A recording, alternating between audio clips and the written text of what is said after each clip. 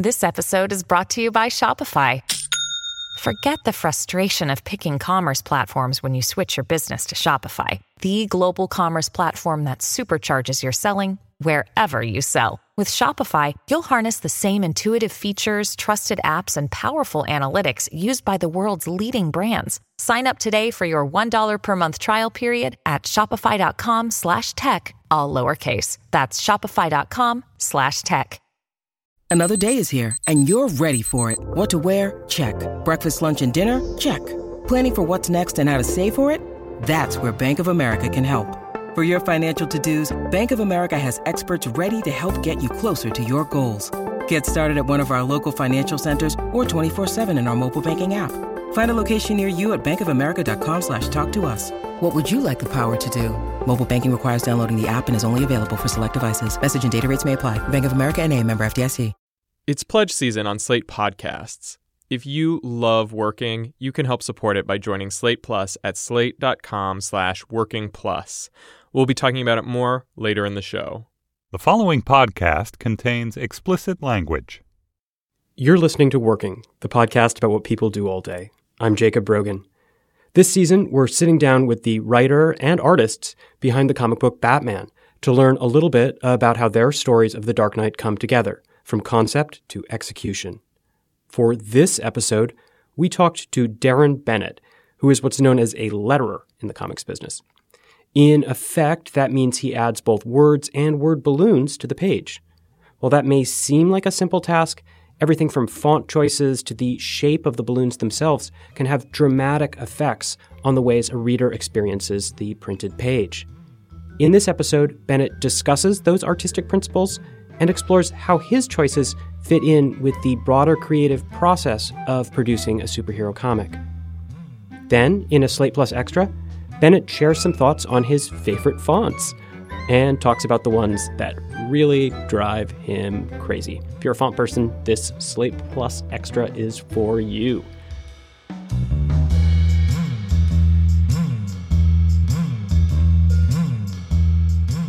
What is your name and what do you do? I'm Darren Bennett, comic book letterer and owner of End World Design, a comic book lettering studio. What does that mean exactly? What is the role that a comic book letterer plays in the process of making comic books?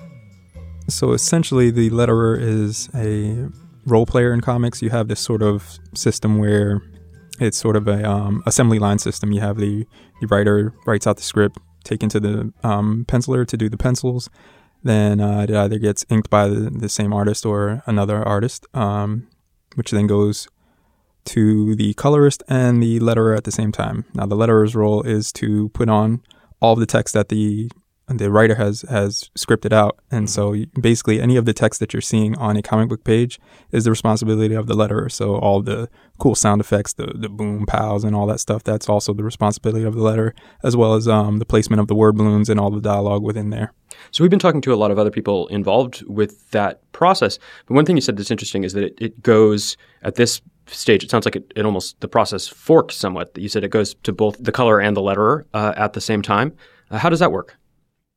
Yeah, I think that's more of, with the advent of digital, lettering and coloring, you can sort of do it at the same time rather than have one person do the next step in the job and then hand it off. Because you're both working from the same scans of the page.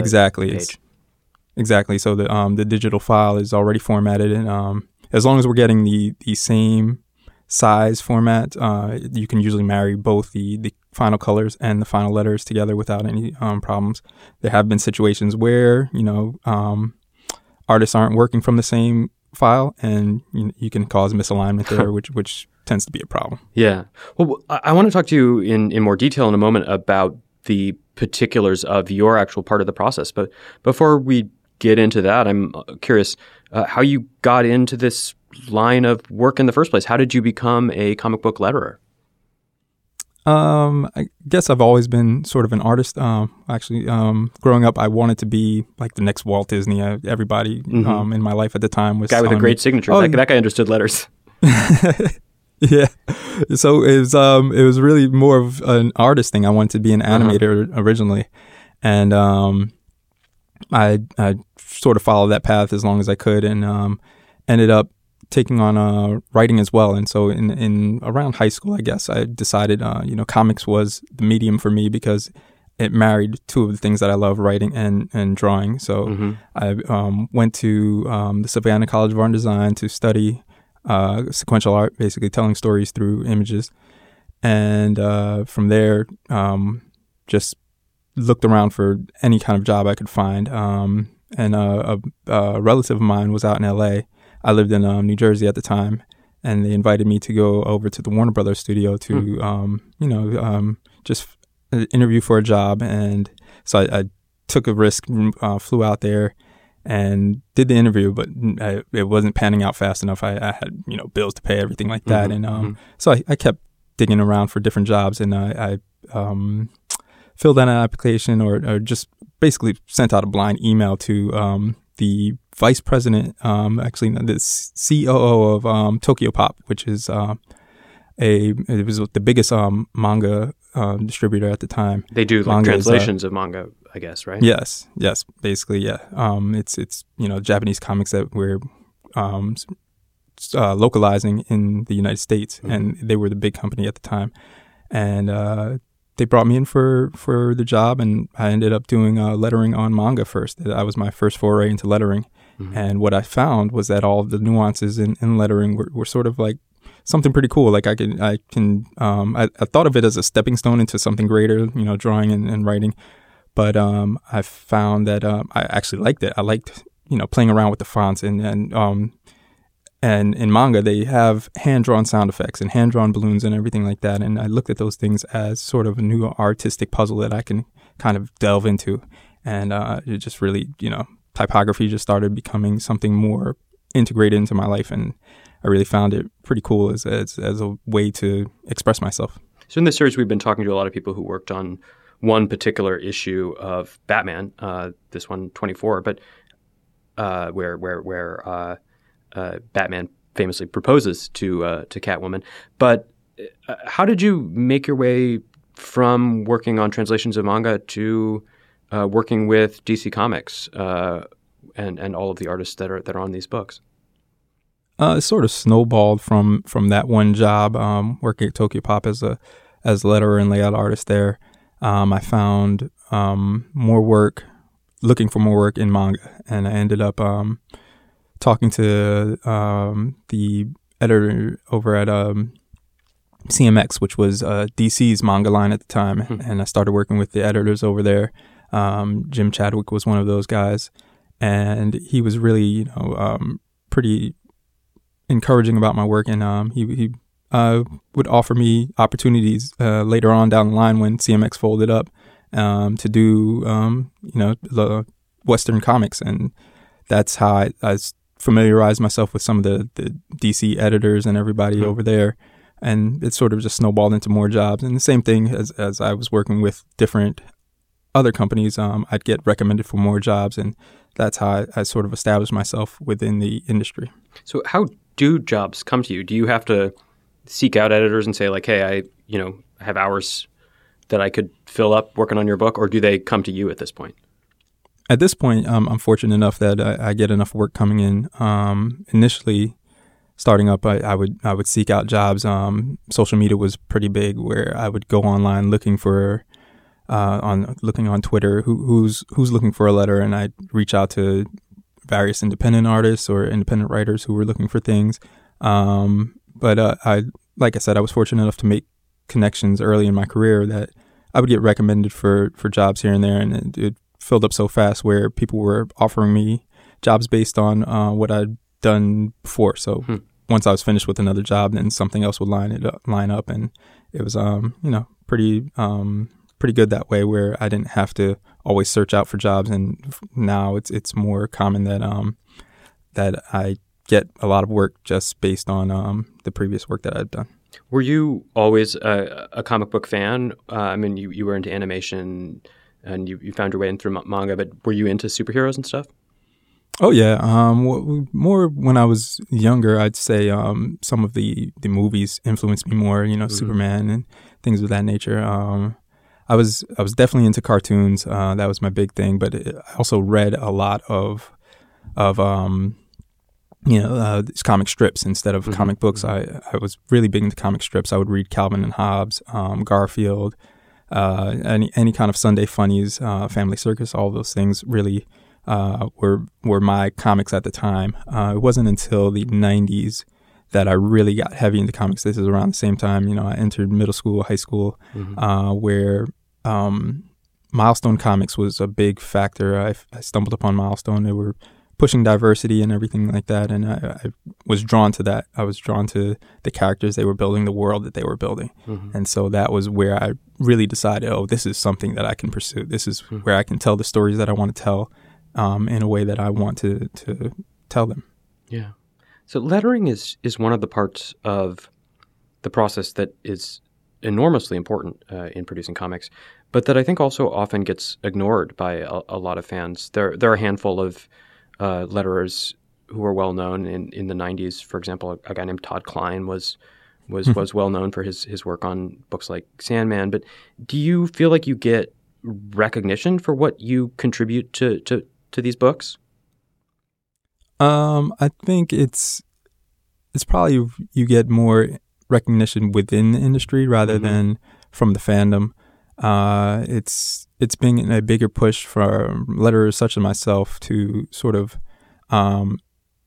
show what we do as opposed to just sitting and letting it just be there. We want to let you know that there's an artist, there's a person responsible for this part of the comic, and it's become an important thing because things like this where I'm sitting here and explaining, I think those are venues and avenues that we're seeking so that the general audience can be aware of what it is that we do, what it is that we bring to a page. Yeah. It's not just these things just magically appear. You're brought on as a professional to really help tell the story in some way, whether you're adding some sort of level of creativity through the balloon styles, through the art style that you've established in the, whether it's the sound effects or the captions or whatever. We're bringing something to help tell that story, to help guide the reader through the book.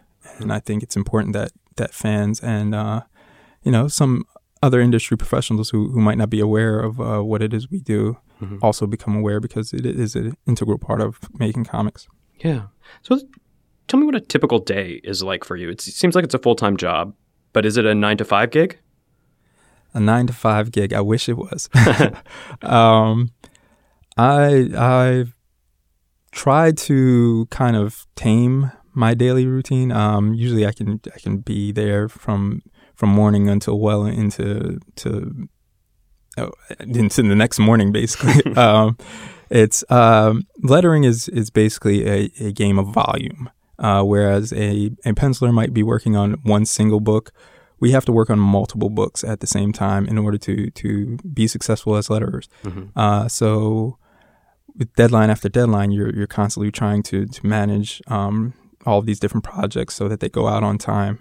And so I'll typically start my day. I'll wake up, getting the kids ready for school and everything, and then get my coffee. Coffee's important. Yeah. And then I'll go into the office and just start to go through. Is it a home office or do you have a separate studio? It's a home office. Yeah. It's originally I've moved in the past 2 years, but at my previous home, I was in a closet. I was stuck in a closet. So this is an upgrade. I have a whole room to myself now. Yeah. Is it like do you like decorate it with comic stuff or is it like a pretty spare environment in there? It's fairly decorated. I'd like a little more stuff. I have the walls decorated with different art. I have an Iron Man photo, and then I have toys all around. There's nice. A bunch of He-Man toys. He-Man's my big childhood influence, and so that I have a bunch of Masters of the Universe stuff. Have you ever lettered a He-Man book? I have. I was, that was my one of my biggest achievements. I was really excited. I get a lot of licensed properties, which is pretty cool. Mm-hmm. So I get to where I've worked on, Thundercats, Voltron, and He-Man, and these are some of my favorite things to work on because, they're so close to my heart that I get to do these things that I, looked up to as a kid. Mm-hmm. So yeah, I'm definitely pretty fortunate that I got to work on He-Man books through DC, and the Thundercats He-Man crossover was Nice. pretty cool too. Nice. So you're working, I guess, I imagine, based on what you've said so far, almost entirely digitally, right? Are you just getting these pages emailed to you? Is that how it starts off?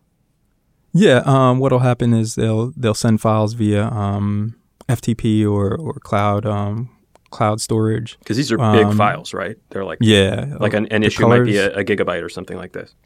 Oh yeah. You try and compress down files as much as possible. They don't have to be big, but a lot of artists are sending their layered files and such, just so that they can easily manipulate things in the end. Mm-hmm. When it comes to me, I try to compress them down as much as possible. I'll get a file, and if it's oversized, I can size it down. It's still at print resolution. But I'm basically trying to get it down to a manageable size so that these things can transfer easily, because it is all digital, but you can sort of clog up, file transfers by just having these huge, enormous files. So I try to keep them as small as possible. But yeah, the editors will send me through different methods, whether it's FTP or cloud storage or even email. If they're really small, I'll get inks through email sometimes. And I'll get the script and go to town there. What program are you working in? What are you using to access the files? For general comics, I'll use Illustrator. That's the primary. Adobe Illustrator is the primary program for lettering comics. For lettering manga, which I still do, I use Adobe InDesign. They're two different animals: manga lettering versus traditional Western lettering. Mm-hmm. So the different programs, you try to use the right tool for the right job. And I think InDesign is more catered towards layout, where you can sort of set up the pages a little differently, and you're working with just dropping in text over a series of pages, which helps out manga layout, versus where you're getting a little more creative inside of Western lettering and traditional comic books. You can get more creative. So you want to use something where you can sort of manipulate graphics a little more. Sure. And Illustrator's perfect for that. So, I mean, correct me if I'm wrong, but I'm guessing that when you get a manga, since you're working from a translation and there was already text on the page, you're working within the space of the word balloons, text bubbles that are already there on the page, right? Is that the distinction? Whereas my understanding is, when you're working on these American comic books, you're putting everything text-wise on the page, the word balloon and the words themselves. Exactly. Yeah. For manga, it's already set there. Basically, your job is to kind of stay as true to the original Japanese book or whatever country it's of origin that it's from. You want to stay true to the original style, and that's really that part of the process there. Whereas in American comics, you get to just have your own sort of style choices, whether you're going to do, classic rounded balloons or do something a little more untraditional, and you can make those sort of choices there, and just be a little more creative. And that creative freedom is what draws me to American comics, which is why I wanted to get into American comics after working in manga so long. What's the best way to learn a language? Immersion, living where the language is spoken and using it every day in everyday situations. But if that's not on the cards this year, you can still learn a language the second best way, and that's with Babbel. I've used apps in the past to learn new languages, but when I came across Babbel, I wondered if it could help me refresh my knowledge of a language I once spoke well, but was now a little bit or quite a lot rusty. I have to say, I was impressed. The advanced lessons were really useful, tips and idioms that can help with in-depth conversations on topics that I can actually imagine chatting about. Babbel's quick 10-minute lessons are handcrafted by over 200 language experts to help you start speaking a new language in as little as 3 weeks. Babbel is designed by real people for real conversations, and the tips and tools are approachable, accessible, rooted in real-life situations, and delivered with conversation-based teaching so you're ready to practice what you've learned in the real world. What's more, all of Babbel's 14 award-winning language courses are backed by their 20-day money-back guarantee. Here's a special limited-time deal for working listeners. Right now, get up to 60% off your Babbel subscription, but only for working listeners, at babbel.com/working. Get up to 60% off at babbel.com/working, spelled BABBEL.com/working. Rules and restrictions may apply. Hi, it's your working host, Jacob Brogan, and it is pledge season here at Slate. We want you, the listener, our friends, to help support the show and other Slate podcasts by joining Slate Plus, which you can do at slate.com/working plus. Here to discuss that with me is Slate Plus editor, Gabe Roth. Hey, Jacob. Thanks for having me. It is my pleasure. Thanks for coming on. So if you have heard any of these segments before, you know we're asking Slate podcast fans who have not yet joined Slate Plus to make that commitment and to join Slate Plus. And the reason we're doing that is we make these podcasts for you, and we hope that you value them. And if you value them, if they're an important part of your media diet, if Working and the other Slate shows, the Political Gabfest, Trumpcast, the Culture Gabfest, Slate's parenting podcast, Mom and Dad Are Fighting, just to name a random example. If you value those shows and get something out of them every week, if you go back to them again and again, if they're an important part of your media diet, we want you to help us make them, to help us produce them, and to support them financially. How much does it cost to help support Slate shows financially, Gabe? It costs $35 for your first year, $50 per year after that. If you can afford that, we hope you'll say, well, this is something that I value and that I enjoy, and I'm going to step up and pay for it. Obviously, we get revenue from advertising on these podcasts, and that's meaningful, and that's great. But we want a larger share of our revenue to come from the people who listen, to come from the audience and the people who care about what we're making. And those people in return, they get their podcast without advertising. They get extra segments on a lot of Slate podcasts. They get transcripts of other podcasts, including this one. They get a whole bunch of extra content on the site. They get special podcast miniseries like our Slate Academies and Culture Clubs that are not available to anyone other than Slate Plus members. There's a ton of extra stuff you get that, if you're a real podcast fan, is definitely worth your time. But the main thing we're asking is, if this is content that you value and care for, then we're asking you to step up and support that. And they can sign up at slate.com/working plus. That's exactly right. You want to use slate.com/working plus so that we know that Working is the show that you're the biggest fan of, and we're having a little contest between the different shows. If you want Jacob to win that contest for Working, go to slate.com/working plus and sign up for Slate Plus right now. It would mean so much to us, and it is so important to Slate that people come out and support the work that we are doing at Working and all the other shows for you. Thanks for coming on, Gabe. Hey, thanks for having me.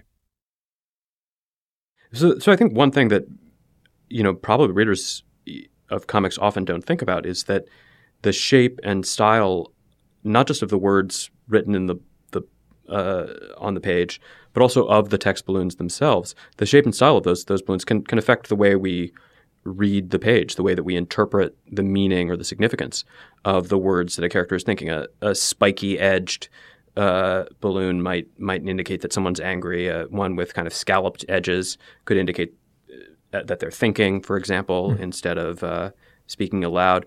Some of those kind of details are just sort of formalized in the grammar of the medium, but do you get much choice? Do you have any kind of freedom when you're working on these books about those kind of details, about the shape and style, and maybe even edging of the balloons? Oh, for sure. And that's part of the thing that letters bring to the book themselves. What a lot of people don't realize is lettering is a form of art like any other, and I liken it to graphic design more than anything else, where you have all these principles in graphic design that you can play with to make the artistic piece, pop and sell. You're doing the same thing in comic books and lettering. You're playing with principles like shape, like you're discussing here, contrast, spatial relationships, white space, negative space. And so you have all of these things balanced that you're trying to convey graphically. And you do those sort of things with lettering, and they help to really form the foundation for what the reader is ingesting. And so, different things like line weights and shape of balloons, they're really choices that the letterer will make. And personally, I make them based on the art that's given to me. So if the artist is really sketchy with their style, really loose, and then I might do something to sort of mimic that. And I'll do thinner line weights around the balloons, or the sound effects won't be as bold and striking. They'll be sort of more whimsical or have that loose quality as well. If they're really tight drawings, with sharp contour, with strong contours and everything, I might do a more bold balloon shape where it's just uniform around the edges. The strokes will be uniform, where they don't have that tapering or anything. So it really depends on what the art is giving me. Then that'll help inform my decisions to help design the balloons and sound effects and other things of that nature. Do you ever have conversations with the penciler or the inker, or maybe even the writer, about those choices, or do you pretty much have creative freedom there? There are times where I'll be in contact with the rest of the creative team, and I think those are the times where you can really tell that the book, there's really a lot of care and put into the book, and the quality shows. So I relish in those moments where I get to talk to the artist or the writer and ask their thoughts and opinions on how they want to approach something. When they let me know their vision, that helps to inform my ideas, and we'll sort of kick off ideas, brainstorm, and see what we can come up with, and sort of really achieve what we're trying to do with this book. But for the most part, it's really just an isolated thing where the communication is facilitated through the editor. They'll be my main point of contact, and I'll let them know, some of my choices, and they'll relay that over to the writer or the artist. And we communicate that way, and that'll sort of shape the identity of the book. How much time when you're working on a given book would you say on average you spend communicating with the editor? It's constant. Every time I finish the first leg of the book, we'll go in proofs. So I'll run through an initial draft, send it over to the editor, and they'll give it a look and see what they need to change, see what we need to improve, send it back to me. And so we're in constant communication over the whole process, from start to finish. Is that because a lot of what you're doing is literally like laying these words over the art? So is some of that about like moving things around, making sure they're in the right place on the page and such? Oh yeah. We definitely have to be aware of placement, and the editor and the writer as well. The other members of the creative team will have a say in where we want to put things. For the most part, I try to stay out of the art, and I have a background in art, so that the artistic sensibility works with me. Where I make sure I'm trying not to cover the action or even the quiet moments as much. Because you really want to let that part breathe. The role of the letterer is secondary, even tertiary, where you're just there to sort of support what's already there. So I definitely am self-aware of where I'm putting the balloons, but there'll be some times where I might put something where, that sword is really important in this scene. It's going to play a role later. Can we move that off of can we move that balloon off of there, and so that we can really see that and sell that part? Yeah. So yeah, it's definitely a collaborative effort where we're all trying to, really make the book be the best that it can be. Yeah. So this is maybe like a really remedial dumb question, but do you make your own fonts? I mean, the old school letterers, like, comics artists from the, doing superhero stuff, say in the 60s, they would write everything out by hand, I think, and they would literally be cutting out these balloons and pasting them on the art. You're not doing that, obviously. You're doing it digitally, but where does the font come from? Yeah. The fonts, for the most part, there are fonts out there. You can go through. Comicraft is one of the big names. Blambot is also another font foundry where comic book letterers will go to.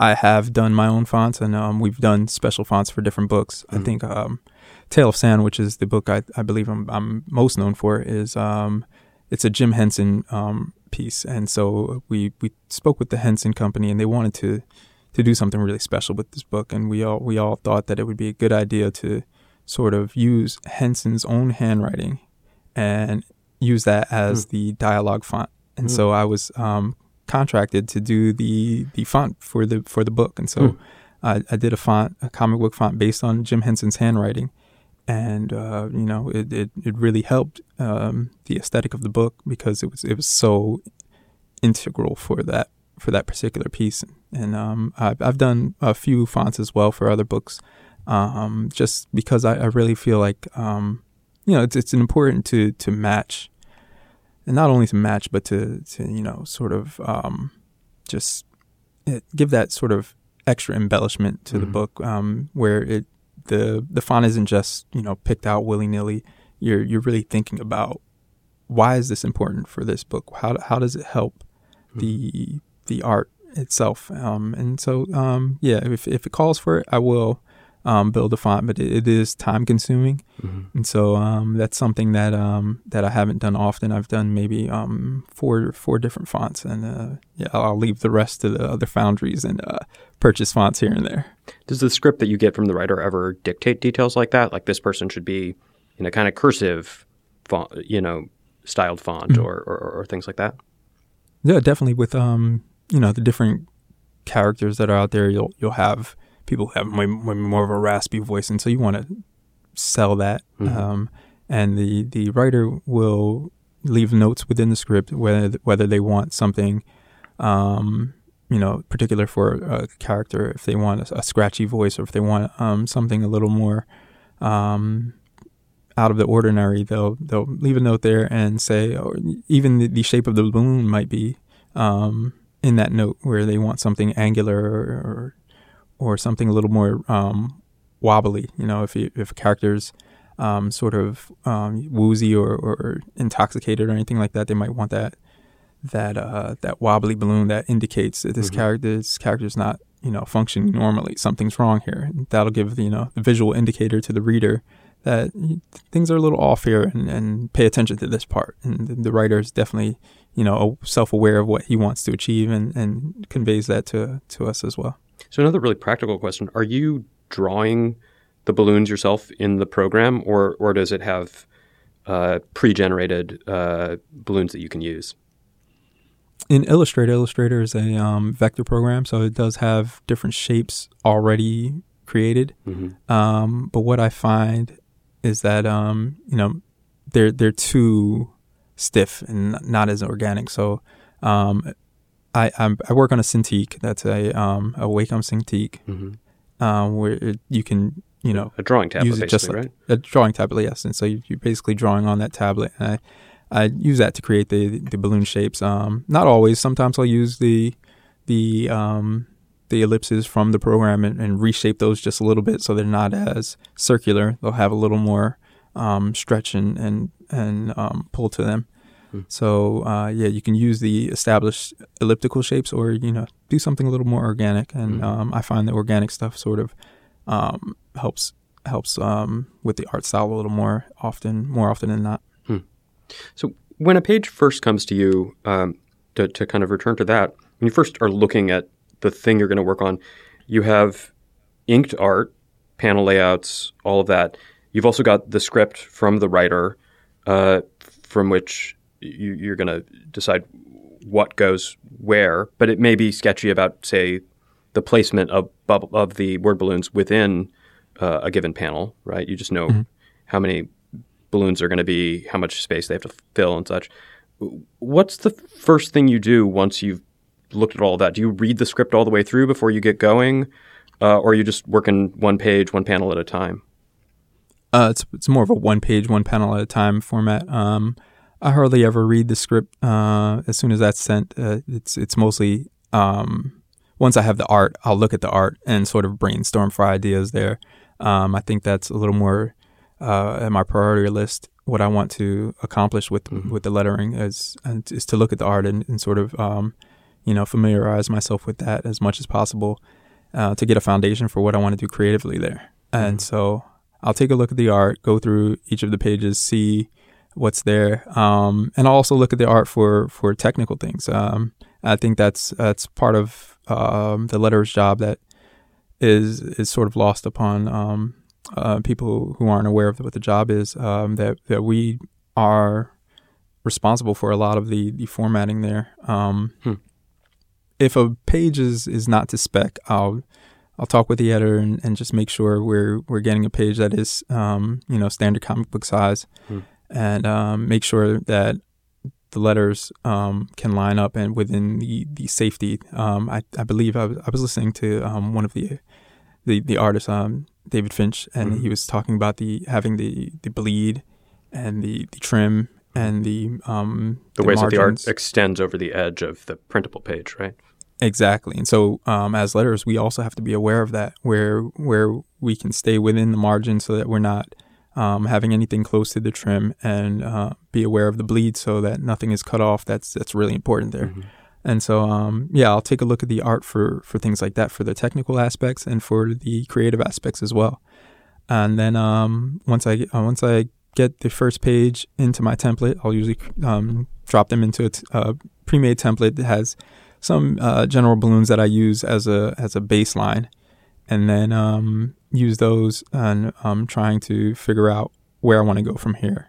And I'll set up that first page, determining the font that I want to use, determining the balloon shapes that I want to use, and general style things like that, and do that first page. If it's a first issue, or if it's the first time I'm working on a book, I'll probably send over to the editor or to the creative team and see if this is something that they approve of. And once I get feedback on that, then I'll work through the rest of the pages. Generally speaking, how long does it take you to do a given page? I mean, I'm sure it depends on the amount of text and all of that, but is there a kind of average time frame that you shoot for to maintain your working schedule? I shoot for 6 pages an hour. Okay. So however that works out mathematically. Yeah, 6 pages an hour. I can usually finish a 22 comic book project within around 5 hours, the 5 hour mark. If I'm taking more than 5 hours, the project must have a lot of extra things going on there, whether it's overly wordy or something like that. But if I'm more than 5 hours in, or conversely, it might not just be something problematic. It might be something where I'm doing extra creatively because the art calls for it. Where I might do some hand drawn stuff. Where so there are times where I'll jump out of Illustrator, go into Photoshop or Clip Studio, and draw out some of the sound effects myself and bring those back into Illustrator and manipulate those there. Are you copying the words directly over, like copying and pasting words from the script, or do you have to retype it into Illustrator or the other programs that you're using? The script is copy pasted. That's very key. I think a lot of people might not realize that, but in this digital age, everything is boom, boom, boom. We have to be really fast, and if I'm retyping, we might as well just go back to hand lettering, where I'll write out every letter. Yeah. But basically, and there's more cause for concern because I'm retyping it, I might make a mistake there. So we'll get occasionally somebody will send a PDF script. Where the words you can't copy paste from the PDF unless it's OCR ready. And if you're trying to copy, if you're trying to send me a PDF script and I can't copy paste from it, I'll usually request a Word doc or a RTF that I can copy paste from because we'll run into tons of problems if you let me copy paste the script. Sure. What about copy editing? I mean, do you have to look over the work once you've finished a page to make sure that everything is in the right place and in the right order? Yeah, I'll do a once over. Just as far as balloon placement and things like that, and to make sure things are aligned. Whether we have balloons butted to the borders, make sure those things are in order. Colors are within gamut, within CMYK printing colors. I'll do a once over for things like that. As far as grammatical or text things. There are some things I touch, some things that I don't. One, because I'm not a professional editor. While I pride myself on writing skills and knowing some grammar, there are definitely things that I'm not aware of, where I'll leave that to the editor to make those decisions. But let's say things like there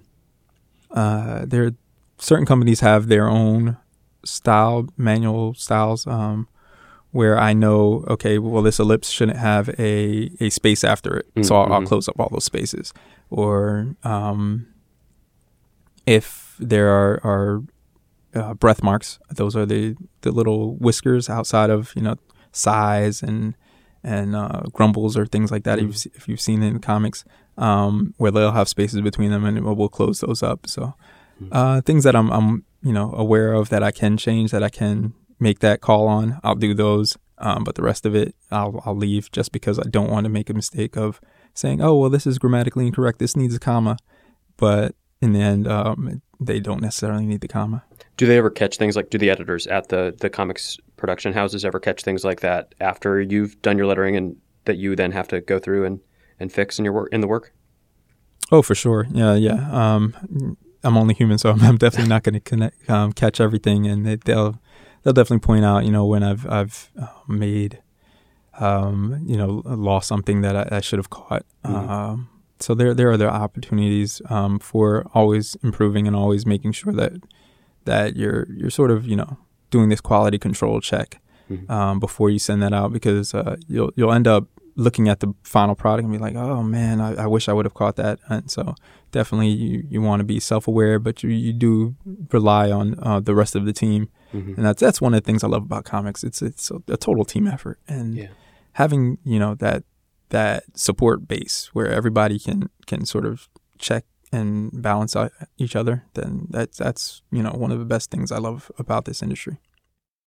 When you need mealtime inspiration, it's worth shopping Kroger, where you'll find over 30,000 mouth-watering choices that excite your inner foodie. And no matter what tasty choice you make, you'll enjoy our everyday low prices, plus extra ways to save, like digital coupons worth over $600 each week. You can also save up to $1 off per gallon at the pump with fuel points. More savings and more inspiring flavors make shopping Kroger worth it every time. Kroger, fresh for everyone. Fuel restrictions apply. One thing that I'm thinking about as I listen to you talk is that some of what you do is not unlike, say, introducing lineation into poetry, breaking a phrase up into lines where you can jam a phrase and suddenly suggest another meaning that gets transformed or changed by the next one. I mean, do you have to think about the rhythms of language, the sound of it, these kinds of issues, as you think about how to organize the word balloons on a page? Oh, definitely. One of the things that will happen is maybe the writer is trying to convey something. Maybe he wants a beat or a pause in a certain situation. There's a silent panel, or there should be a moment of silence or something that really create that either tension or comedy for comedic effect. And there are opportunities to sort of use lettering to help convey that message, that idea. And so, there are times where I'll interpret a page or try to interpret what the writer or the artist wants to do. Because sometimes those things change from script to the art. The writer might have called for something where it's a character really yelling, right? And just really fired up, but the art may have not been drawn to that dramatic effect. And so, whereas in the script it might say this character, that usually if you're trying to indicate in a script that some text should be big and loud for emphasis, it'll be in all caps or something. And so when I go to the art and I look at the page and maybe the character is not as animated, or he's a little more subdued, I might not add that big, bold, emphasized text and create something a little softer. And like the same thing with a pause, I might break up the word balloons in a way where it'll create that stretch of breath. We'll use tail connectors to sort of determine that, or maybe an empty word balloon that sort of indicates there's nothing being spoken, or just complete silence, and decide on that. You worked on issue 24 of Batman, that proposal issue, right? Yes. So in that proposal issue that you did with Tom King and David Finch, Danny Mickey, Seth and Clay Mann, do you remember any particular challenges or interesting details that came up in the course of that 5-hour day, I assume, that you spent on that? Or 5-hour part of a day? 5 hours, yeah. Well, yeah, it was really... I think working on Batman is fun because, and I tweeted this out that day I was working on it because I was so excited. It's more so than other books, a lesson in designing word balloons and designing the page. As I mentioned, it's sort of like graphic design, and I was really focused on that aspect when I was working on that particular book. There's this one page. It's not a double page spread, but it is across 2 pages. I think it's like 6 and 7, where I created this sort of semicircle of the word balloons across the 2 pages, and it's not something that somebody asked for. It's not something that was called for in the script or the artist or anyone said to do this. But I thought it created a nice balance and a nice rhythm, and I do that throughout the book, where I'm creating these rhythmic lines through the using the balloons to kind of shape the page. David likes to do these overlapping panels, so I look at that and say, oh, well, what can I do with this? And so I'll overlap some of the panels with some of the captions to kind of mimic that and create that movement through the page. It produces that drama that David is trying to convey, I think, with that that sense of dynamically overlapping panels. Yeah, it definitely does. And so, and you're trying to sort of do this within the limitations of the page. You don't want to cover too much art, like I was saying. You want to be in this sort of left to right motion. So you'll have to sort of undulate the word, the captions and the balloons as best as possible within this frame to create that look that you're trying to go for. So yeah, there were a lot of moments like that where I was trying to really do something that helped along. There's a page I think it might have been another page not by David, by Seth, or where there was this curvilinear perspective. That vertiginous shot where you're looking down on the 2 characters on the top of the building. Oh yeah, yes. And so I wanted to let that breathe as much as possible, but I also wanted to sort of follow that shape. And so the tail itself became something that I was working with there. Usually I'll do these straight tails. You mean, of the balloon? Yes. And so the balloon that's going towards one of the, I believe it's Claire speaking, with the tail that's going to her, it sort of follows this curve. Usually I'll do more straightened tails. They'll have a softer curve. But this one I did a little more exaggerated because I wanted to follow that perspective there. And so things like that were just jumping out to me, and I really wanted to do something dynamic with the book, and I really hope it helped out the book. Yeah. Well, you also have an interesting dynamic in that book, which is that there were 2 separate teams of artists who told the 2 stories, but the narrative, the text that we're reading, often overlaps. You hear dialogue from one story while you're looking at the images of another. You say that you're really informed in your choices and your design work by the art that you're looking at. Did having two different art styles in the book affect that? Not as much. I thought it, in that particular book, I think the story itself, as you say, we're looking at something going on in Batman's life where he's going rooftop to rooftop with Catwoman, juxtaposed with his dialogue with Claire. I think that sort of helped that idea where I didn't have to worry so much about managing the two different art styles, and obviously it already has an established look to the book where I'm not going to stray too much from art style to art style, but I would do certain things on like I said with the curvilinear perspective on Seth's pages. I did certain things there, whereas on Danny's with the overlapping panels, and so these, I think those different little smaller ideas were placed within the framework of the individual page rather than this overarching theme that I created. It was more, from page to page, what can I do here? Yeah. So to return to the larger issues, you say it takes about 5 hours to do a book on average. Does that mean, so it means you're doing 1.5 to 2 a day usually? If it works out that way, I also run a lettering studio with 7 other staff letterers. So a lot of my day is consumed by project management. Okay. And is that all comics work, or are you doing other stuff in that lettering studio? It's mostly comics work. It's primarily comics. We do also do children's books, but and design for different sort of other publishing venues.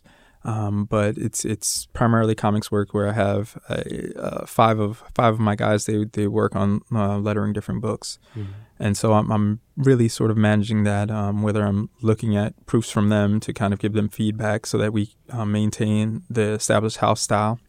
A lot of my day is also spent doing day-to-day things like responding to clients, and so yeah. On a given day, I can be working on a single book, but also sort of doing management for other projects as well. Like I said, I've got my hands on, I'd say we're juggling maybe around 40 projects a month. Wow.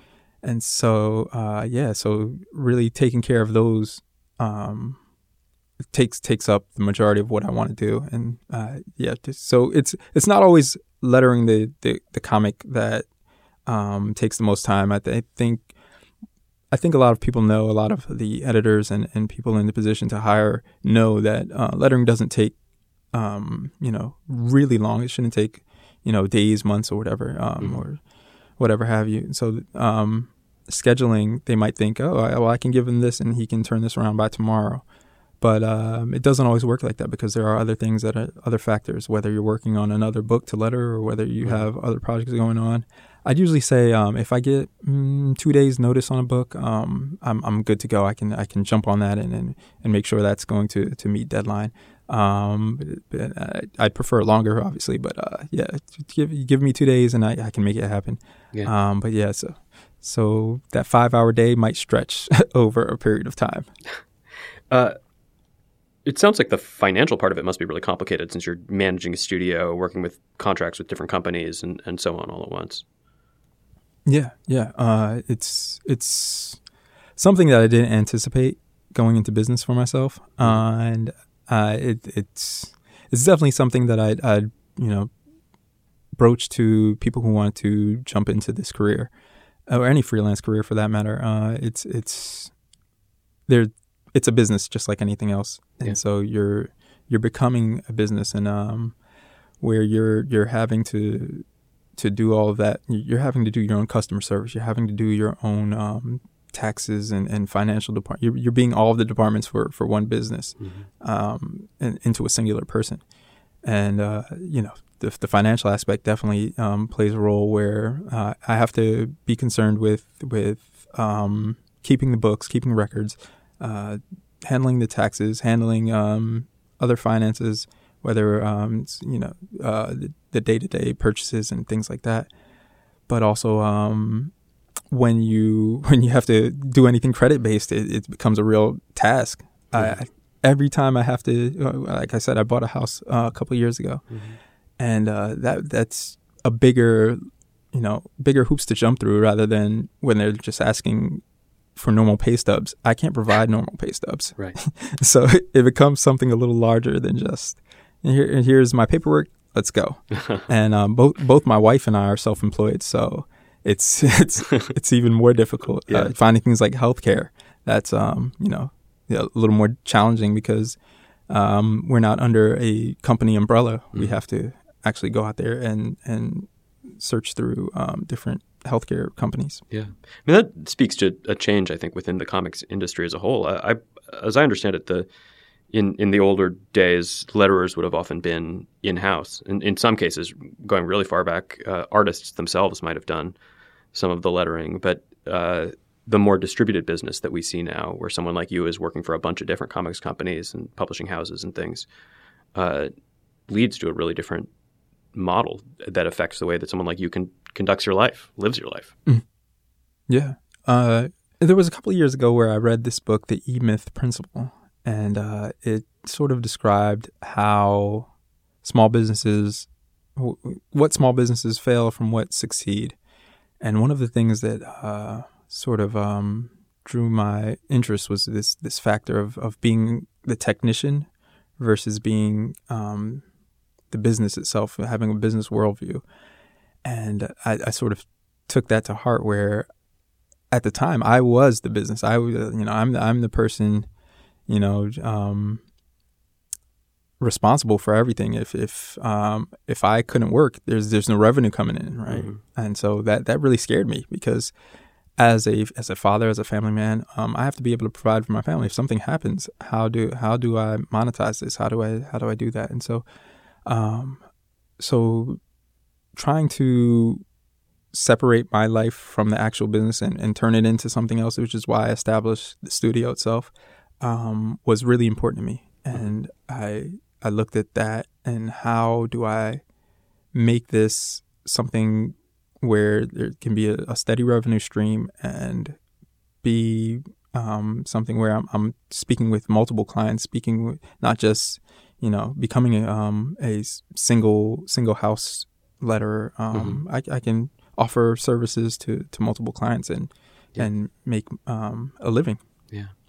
Well, I want to let you go soon, but I also want to ask this: what's the most satisfying part of lettering comics for a living? What do you like about this job? What do I like about this? I like it's comic books. It's fun. It's such a fun industry, and just being I don't have to call it work. I get to do something that I love. I get to play with characters, play in worlds that I love, and get to be a part of this bigger pop culture phenomenon. I can talk to family members and they'll ask me what I do, and I'm not necessarily strangers, family members, whoever. They ask, well, what are you doing nowadays? And when I let them know, I'm working on Batman. That's their eyes light up. Yeah. Even with this this issue we're discussing, issue 24 of Batman, and that iconic moment with Catwoman. My daughter, who pays no interest in me whatsoever, she doesn't care. She could, be far from excited about anything her dad works on. She says, "Hey, did you know that Batman proposed to Catwoman?" And I opened up my page where I lettered him on his knees, and she was like, "Wow, you did that!" And that was a highlight for me. Just things like that. It's just being part of this larger culture, and it's just so fun. I wouldn't trade it for anything. This has been really great. It's so fascinating to learn about this stuff, and I'm really excited to share with people. Thank you so much, man. Thank you. Appreciate it. Bye-bye.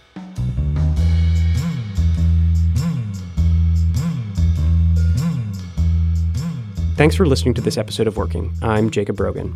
We'd love to hear your thoughts about Working. Our email address is working@slate.com, and I do read and respond to those emails as often as I can. I try to get to all of them. You can also listen to past episodes at slate.com/working. This episode wouldn't have been possible without production assistance from AC Valdez, Afim Shapiro, and Verilyn Williams. It was edited by Benjamin Frisch.